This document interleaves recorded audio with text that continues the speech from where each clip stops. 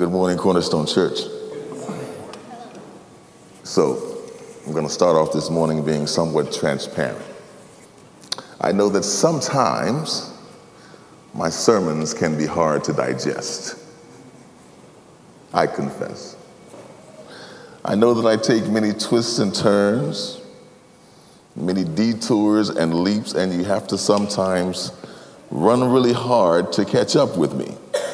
And so today I decided to give us the application in the beginning of the sermon, right? To make it easy for everybody. You don't have to follow along if you don't want. I'm going to give you the application and the insight at the very beginning. And here it is. Always do your best, but never do more. Huh? Always do your best, but never do more. Because to go above and beyond the assignment that you have been given is disobedience. There it is. You can close your books and everybody can take a nap for the rest of this 30 minutes. Always do your best, but never do more. This was a lesson that my mother tried to teach me when I came out of the army full of myself, full of vitality and vigor and ready to take on the world and to make my mark. Calvin, always do your best, but never do more. I didn't take her advice.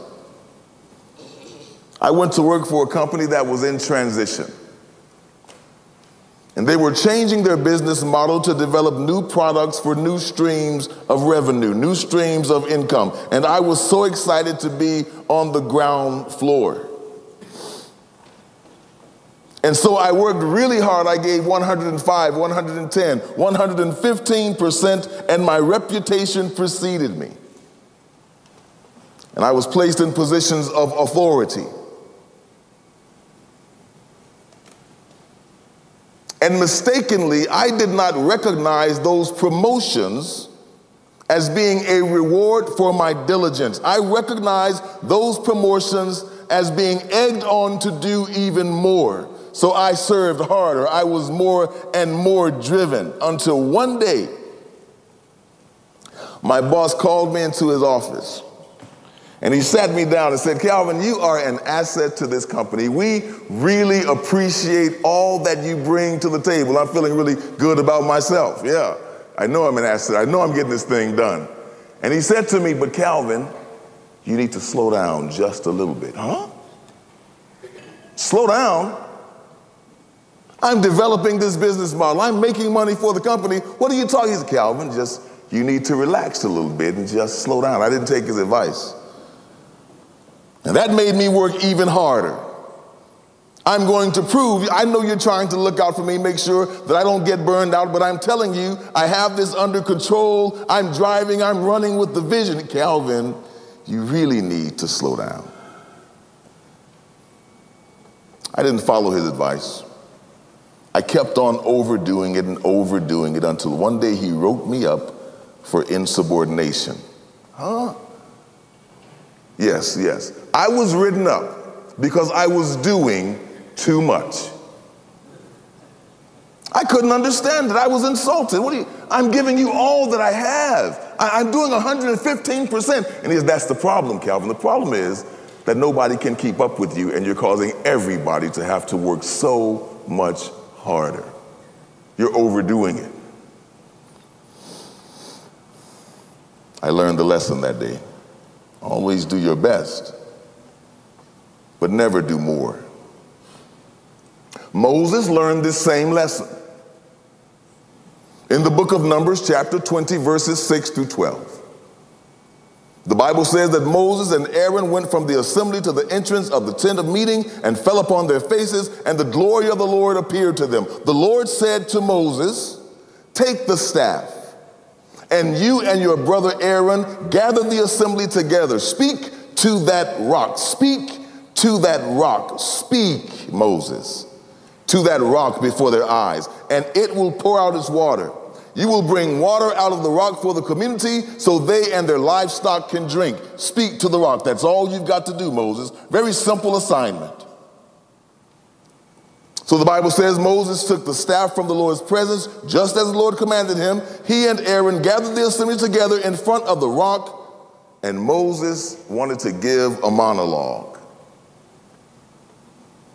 He said to the people, listen, you rebels, must we bring you water out of this rock? God didn't tell Moses to say anything to these people. He did not tell Moses to berate these people. He simply said, talk to the rock. The rock's going to give water. No, that's not enough. Moses has to overdo it. You rebels, do you need me to give you some water out of this rock? Then Moses raised his arm and struck the rock twice, overdoing it, overplaying his hand. God said, speak, Moses struck. Didn't strike it once, he struck it twice in his frustration with the people. And water gushed out, and the community and their livestock drank. Mission accomplished, right? Mission accomplished. The people wanted water, the people have their water. But this is an important caution. While God is invested in each of us accomplishing the assignments that he has given to us, God is equally concerned that we accomplish the work in the manner he has prescribed. Do it the way he said do it. Follow the pattern that God has given. He's concerned about accomplishing the mission, but God is also concerned about our obedience. And the method is just as important as the mission. And your precise obedience is just as important as the work you've been called to do. This idea flies in the face of contemporary ministry philosophy, where the work of the Lord is to be accomplished by any means necessary. And you can imagine where I would go with that thought, where we believe that the mission of Jesus Christ must be accomplished by any means necessary. The idea that God is more invested in the ends rather than the means. And so Moses felt like he had done a good work. The people were satiated. That's all that really mattered, right? No. Verse 12 says, but the Lord said to Moses and Aaron, because you did not trust in me enough. Now we get to the root of the problem here. Because you did not trust in me enough to honor me as holy in the sight of these Israelites. And pause right there. Let's hear again how God interpreted Moses' hyper ambition. God says the reason Moses struck the rock instead of speaking to the rock was because Moses didn't trust God enough. Let me bring it closer home. Moses didn't follow God's strict command because Moses felt like God didn't know what he was doing.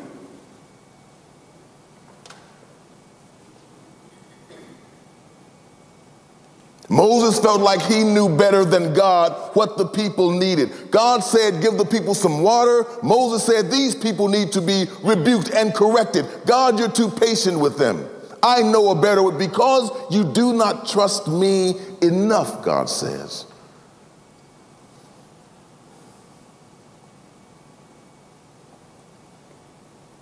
Yes, God wanted to feed the people. God wanted to give the people water, but God's larger goal was that Moses would be an example of what a relationship with God looked like. He was to speak to the rock, ask and you shall receive. But Moses was doing too much. And even though he did accomplish God's ultimate aim of providing water to the people, Moses found himself out of God's order. Write that one down. Moses was out of order. What's the big deal? Well, it may not be a big deal to you and to me, but it was a big deal to God. And Moses' punishment was severe. God said that because Moses went above and beyond what his assignment was, you will not bring this community into the land that I give them. That's a harsh punishment because he was doing too much, because he was too ambitious, because he was overzealous. Do your best. Never do more. This is the problem we see with the Pharisees and Sadducees, to do more. Moses, as we know, Moses was passionate about serving God. No problem there. Moses was passionate about serving God. But Moses wanted to serve God out of his own strength. Moses wanted to serve God out of his own understanding. And any such service is a disservice to God. In Acts chapter 9, Jesus Christ reveals himself to Saul, on the road to Damascus. He converted him right there in the middle of the road. And over the next few days, he gave Paul the apostle his mission. Paul was being sent to the Gentiles. That's the mission, to go and to preach the gospel to the Gentiles. That is a very broad group of people, all of the Gentiles. Gentiles is everyone who is not a Jew. Paul was being sent to the whole world. And he mentioned that in our text today at verse 14, he says, I am under obligation both to Greeks and to the uncultured, both to the wise and to the foolish. I have been sent to everyone, basically. And these are the parameters of Paul's assignment. Basically, Paul is being sent to the whole world, to every Gentile in every place. That's a big assignment. You've heard the old saying, how do you eat an elephant? Who knows the answer? How do you eat an elephant? You can just say it. One bite at a time. Paul's mission field is as large as an elephant. It encompasses the whole world. And Paul is only one man. The mission that he's on could take many, many lifetimes. But Paul has an idea. This is a good idea. Paul figures, if I can preach the gospel in Rome, if I can cause the people of Rome to be converted to the faith, the kingdom of God could undergo exponential growth. He was right. In verse 8 he says, first I thank my God through Jesus Christ for you all, because your faith is being proclaimed throughout the whole world. Everybody's talking about the church that is at Rome.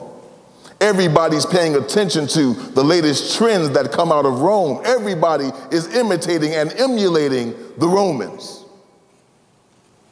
That's how it is even today. When I was traveling abroad in the military, I was always struck by how people would treat me when they found out I was from the U.S. I don't know if you guys know it or not, but Americans are revered around most of the world. Did you know that? Our music, our manner, our culture is emulated over the globe. People look up to the United States of America.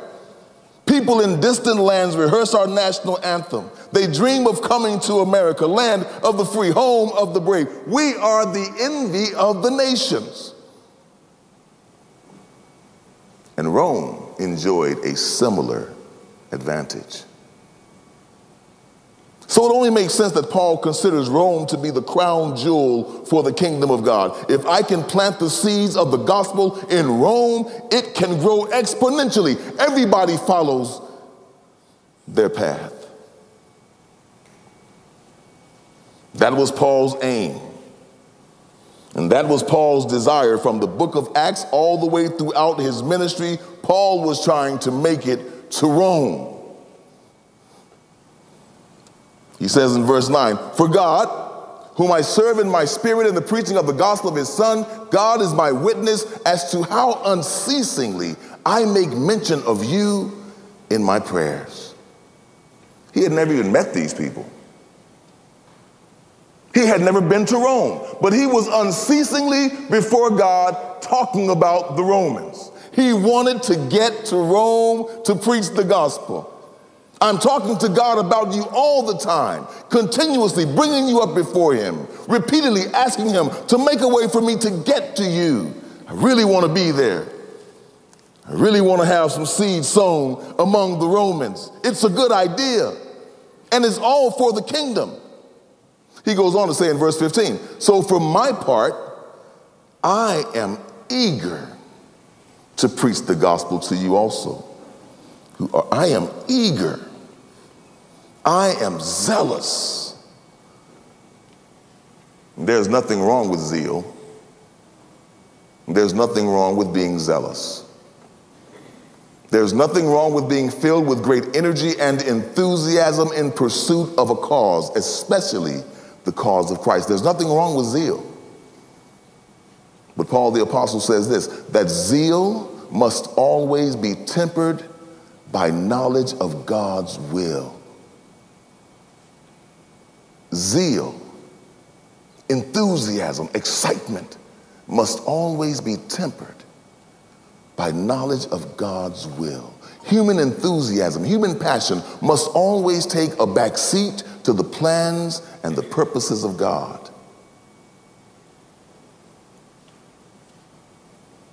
Otherwise, my overzealousness to do the will of God becomes disobedience, and I overshoot the calling that God has given me, and I find myself outside of God's will, outside of God's design for my life. Always do your best, but never do more. In verse 10, Paul continues, always in my prayers, requesting if perhaps now, at last, by the will of God, if perhaps now, at last, if perhaps, what is he talking about? What does he mean by this? If perhaps. You're called to the Gentiles already. But this is the perfect example of zeal being tempered by knowledge of God's will. This is the perfect example of human passion giving way to God's design. Because realistically, if he really wanted to make it to Rome, all he had to do was stop preaching in Galatia, stop preaching in Philippi, stop preaching in Ephesus, stop raising so much turmoil around the world, and just buy himself a ticket, get on a boat, and sail to Rome. That's all he had to do. Rome wasn't that far away from where he was. If he really wanted to get to Rome, that's all he had to do. Stop preaching to everybody else, get on a boat, go to Rome. Why doesn't he do it? Why doesn't he just do that? What's the complication here? If that's where you want to be, why aren't you there? If his main goal and the capstone of his ministry is to make it to Rome and preach the gospel, why doesn't he just go? If Rome is always and unceasingly on his mind, their plight, their needs, their massive potential for kingdom impact, why is he not already there in Rome? Because Paul is not certain that God wants him in Rome.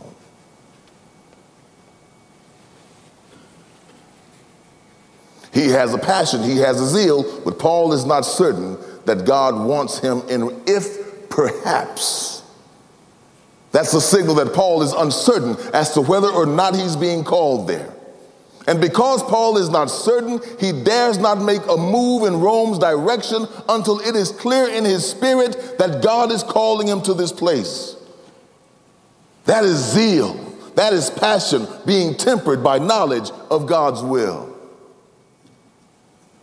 In the very first verse, Paul tells us he declares himself to be a willing slave, a voluntary slave of Jesus Christ.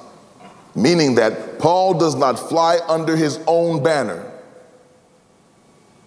But Paul the apostle flies and works under the banner of another, Jesus Christ the righteous. He is the master. Paul is not serving his own zeal. Paul is not serving his own ambition or enthusiasm. Paul is under obligation to Jesus Christ alone. His life is not his own. His ministry is not his own. His time is not his own. And his itinerary is produced by Jesus Christ himself, the captain of his salvation, the chief architect of his ministry. Paul is under obligation. Paul is under orders. And even though he really wants to be in Rome, and in his mind it makes most sense, Jesus, if you really want to have an impact on the world, you should send me to Rome. But he doesn't take it upon himself to go above and beyond the call that Christ has given. That's what slaves do. They follow instructions. They do their very best, but they never do more. Paul is not serving in accordance with his own interests, with his own zeal, but according to the will of God. Always in my prayers, requesting, if perhaps now, at last, I've been praying for it for a long time. I've been asking God to open the door to Rome for a long time. If perhaps now, finally, at last, by the will of God. That's submission. That's submission. I have a zeal, I have a passion for this community, for these people, but I'm not going to move until I'm certain that God is calling me. I am not going to allow my zeal and my passion to cause me to move beyond and above what God has called me to do. I'm going to do my best. I'm not going to do more. Because to do more is disobedience. If perhaps now, at last, by the will of God, I will succeed in coming to you. It is the will of God that constrains Paul to wait. It is God's will that has placed Paul's ministry in this holding pattern. And Paul refuses to breach heaven's protocol. Paul refuses to land his plane until heaven's air traffic controller gives him permission. Until then, I'll just hold the pattern. Human passion, even passion that desires to do God's will, human passion does not want to be subject to God's timing. We must not make the fatal mistake of confusing our own passion for God's will. I'll say that again. We must not make the mistake of confusing our human passion for God's will.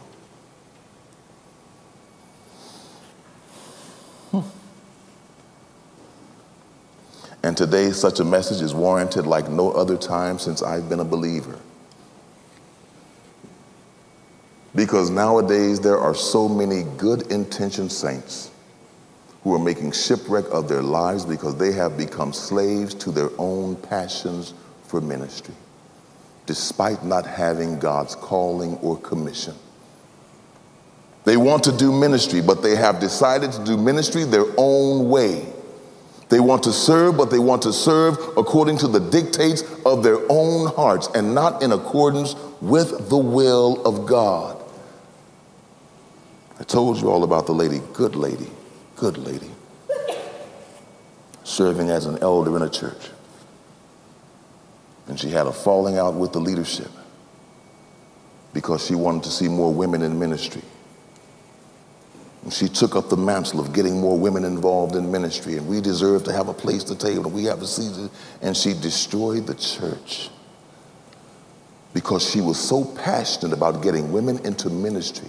She misunderstood her own personal passion, her own personal viewpoint as the viewpoint of God, and she was incorrect. And she ended up tearing down the house of God.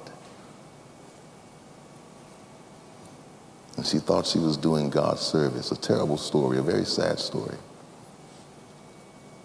Her intentions were good. Paul's intentions are good. He didn't want to go to Rome to make a name for himself. Paul wasn't trying to make his name great. He had a good intention. He wanted to serve the people. He says so in verse 11. He says, I long to see you that I may impart some spiritual gift to you, to the end that you may be established. He wants to do a good work. He just wants to bless them. He wants to share his faith with them by way of impartation. I like that. There's only so much a letter can do, you see. Or so Paul thought. There's only so much a letter can do. There's something about fellowship. There's something about people being face to face, eye to eye, heart to heart that imparts spiritual gifting, even without words. We experienced it right here last week. Maybe you experienced it. James Halstead was here. I'm talking about impartation now. I enjoyed his sermon. Everybody enjoyed him last week? James Halstead, very good, very good, very good. I learned a lot from listening to him. But that wasn't the main course. I don't know if you caught this. That wasn't the main course. There's something about being in the presence of a gifted person that they can impart gifting to you beyond words. Just being present with you. That's what Paul wanted to do, was just impart his apostolic anointing to them, to allow them to share in his ministry, to share in his own gifting. Just being present is enough. You've experienced that, right? Did anybody experience that last week? Did anybody leave here last week feeling motivated about evangelism? Anybody? Did anybody leave here last week thinking about, how am I going to implement this? How am I going to go and implement this to my neighbors, to my friends, and you felt motivated about it? That didn't come from teaching. That didn't come from instruction. That came from impartation. That is one person sharing his spiritual gifting with you and allowing you to participate. That's what Paul wants to do. Paul didn't want to write a letter. He wants to be present with them, because there are some things that are better caught than taught. Isn't that true? There are some things that are easier caught than taught. Sometimes I'm trying to explain something to you and I'm having a hard time finding the words. But I see this sometimes, especially in our elder meetings. I'm trying to find the words to talk to the elders about a topic, and I'm not saying it exactly right, but after a while the light bulb comes on and they get it I didn't do anything. The gifting just transfers. I see what you're saying. Oh, you see it now. Good. That's an impartation. That is me opening myself up and allowing you to share in that's what Paul wants to do. He just wants to get there because his faith is so strong. He knows that just being present and being an example for them, they will pick up more than he could ever say with words. That's why it's good for us to gather together. That's why it's good for us to come together, because we share spiritual giftings even when we don't realize we're doing it. We encourage one another, oftentimes without even using words. I'm sitting here sometime and looking around the church and I see somebody and I just feel encouraged. I feel reinvigorated, revived. How does that happen? That's the Spirit speaking to Spirit. That's an impartation. So that when I'm sad, I can go to someone in the church who has joy, and that joy can rub off on me. Yeah. That's impartation.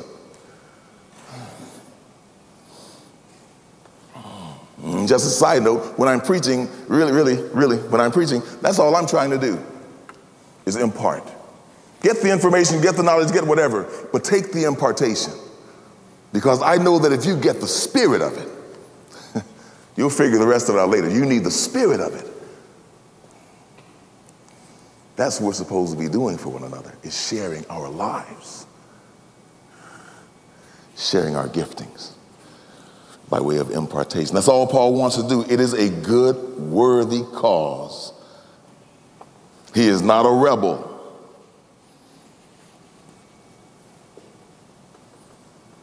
That's what he wanted to do for the Romans. He says, all I want to do is be encouraged together with you while among you. Each of us by the other's faith, both yours and mine. That's all I want to do, is have some fellowship time with you. And to the human ear, that sounds like a praiseworthy project, doesn't it?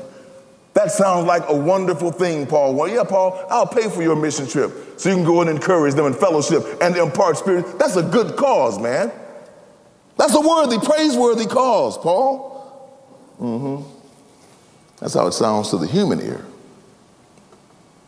It's not the way it sounds to God.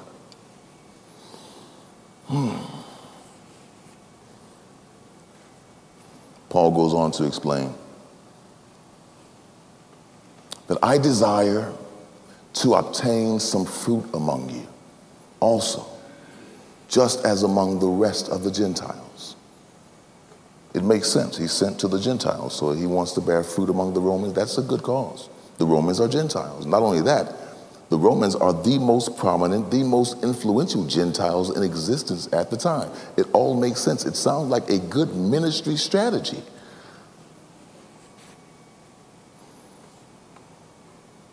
It all makes sense from a human perspective. And if conversion of the Gentiles were a purely human project, then Paul wouldn't hesitate to make it to Rome. But we all know this. Salvation is not a human project. Salvation is not a human project. And my passion, no matter how strong my passions may be, my passions cannot save a single soul. No matter how much I yearn to bless a people group, no matter how my heart aches for them, I have not been called or assigned to follow my own passion, but the pattern of Jesus Christ. And if Paul had decided to go ahead to Rome, absent heaven's commission, had he decided, you know what, this is a good idea, I'm just going to move on it. God can catch up with me later. I'm going to go ahead and do it, and God can bless it later. His work would have been completely in vain. Paul, like us, must wait on the calling of God. We must not overshoot God's assignment. We must do our best. We must give our very best, but we must be careful not to overstep the customs and the boundaries that God has provided us. So after saying all of this, after declaring that he is eager, he loves them, he wants to be there, he wants to fellowship, he wants to do all these great things, he concludes in verse 13 and says this: I do not want you to be unaware, brothers and sisters, that often I have planned to come to you, and I've been prevented so far. In my zeal, in my passion, I really want to get there, but something is preventing me. What's preventing Paul? God is preventing Paul. Is the devil preventing him? No, there's no height, there's no depth, there's no principality that can thwart the plan of God. No, the devil's not preventing him. God is preventing him. God, through a myriad of different circumstances, is preventing Paul from getting to Rome.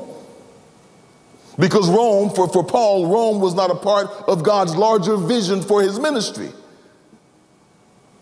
And even though Paul was passionate about making it to Rome, God is not at the service of Paul's passions. And you got to hear this: God is not at the service of your passion. No matter how hot, no matter how fiery it may be, God is not subservient to the passions and the zeal of men. Our causes may be honorable causes. That's not the question. Our passions may be justified. That's not the question. God has the final say. And if we are prevented from following our passions, we must follow Paul's example and exercise some patience. Wait on the Lord, be of good courage, and wait for God to give us the green light to proceed. And if we never receive it, we must never follow our passions. That is what it means to be a slave. To no longer follow my own dream, to no longer follow my own vision and ideas, but to give up my life, to give up my vision, to give up my dreams for the vision that God has for my life. That's what it means to be a slave. To renounce my autonomy, to renounce my liberty, to give up my right to make decisions for myself, to give up my right to self-direction, and to follow the direction of the Holy Spirit in my life. That's what it means to be a slave to Jesus Christ. Because my zeal and my passion is not God. My interests and my desires are not God. Higher than the heavens are God's thoughts above my thoughts. Higher than the heavens are God's ways above my ways. Paul was praying to go to Rome because Paul thought he knew the best way to have the most exponential kingdom impact. But Paul, in his humility, Paul, in his submission to Jesus Christ, refused to implement his own plan unless God gave the green light. Paul did his best, but he wouldn't do more. By the time Paul finally made it to Rome, he made it to Rome in chains. By the time he finally made it to Rome, he made it to Rome and was put in prison. And he was warned that was going to be the case in the book of Acts. This is what's going to happen to the man who goes there. This was going to happen to you if you go to Rome. He made it to Rome, and he went to Rome and went to prison. He didn't have the kind of impact in Rome that he wanted to have. It didn't work out. It wasn't God's will.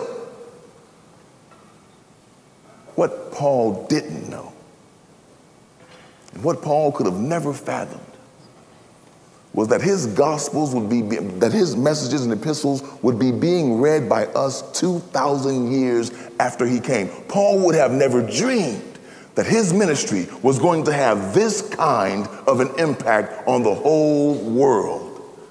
And so he was trying to get it all done in his one little lifetime.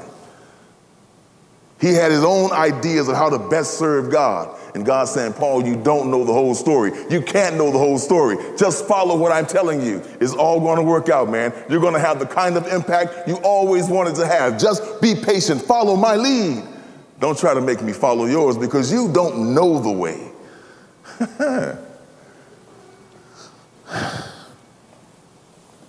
I'm not going to give personal testimony, but man, I tell you what. Yeah. Following God's pattern sometimes makes no sense. I know ways to get some things done, and sometimes I just say, Lord, why don't you just let me give you some counseling. God, give me counsel. You're going to counsel God. This doesn't seem right, God. Wait, Calvin, just slow down, man. Slow down. Just follow a portion of the world. But allow me to re-horizon you like I did Paul. Let me show you the bigger picture so that you can see that I'm in control of everything and I have a perfect plan. I don't need your input. I don't need you to explain to me how ministry is to be done. I don't need you to tell me about who has needs.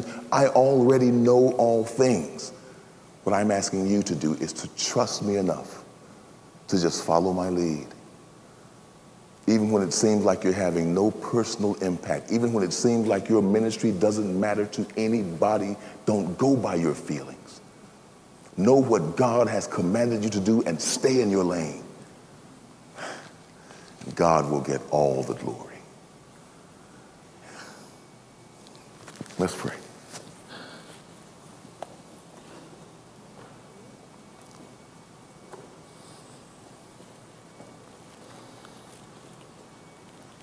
Father God, it is true that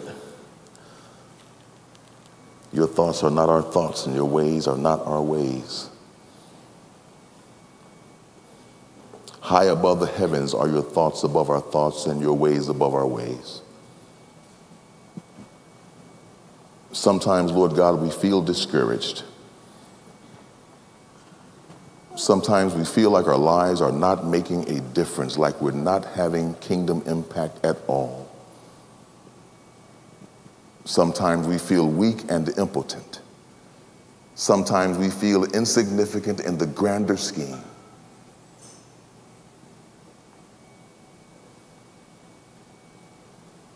But Father God, we know that none of these things are true. But that your thoughts for us are thoughts of peace and to bring us to an expected end, that you have a plan, and that each one of us who calls on the name of Jesus Christ is a part of your plan. We can't see the impact that we're having, Lord, and sometimes that makes us feel like we're not living up to our obligations. But I pray for us today. I pray, Lord God, that you will encourage our hearts, that you will speak your voice, your still small voice, into our spiritual ears and cause us to hear what your vision is for our lives. Show us the path in which we should walk and teach us to walk therein. Many of our hearts, Lord God, are filled with all kinds of concerns for our communities, our nation, concerns for our families. Some of our children are going astray, and we are so passionate about bringing them back into the fold. In some cases, we're actually doing too much. We're going beyond what you've called us to do. We're trying to control. We give up control today, Lord God. It is not our desire, it is not our ambition to change the world. But we ask you, Lord God, to change us, to cause us to be obedient servants and to serve in the vineyard, in the harvest in which we, by changing cultures, to not be distracted by changing nations, but to focus. And to focus only on those people and those communities where you have called us. Help us not to be drowned and consumed by our own enthusiasm, by our own zeal. But teach us to follow your ways, to walk in your truth, to be guided by your Spirit, so that in the end we all will hear you say, "Well done, my good and faithful servant. You did your best, but you didn't do more." In Jesus' name, amen.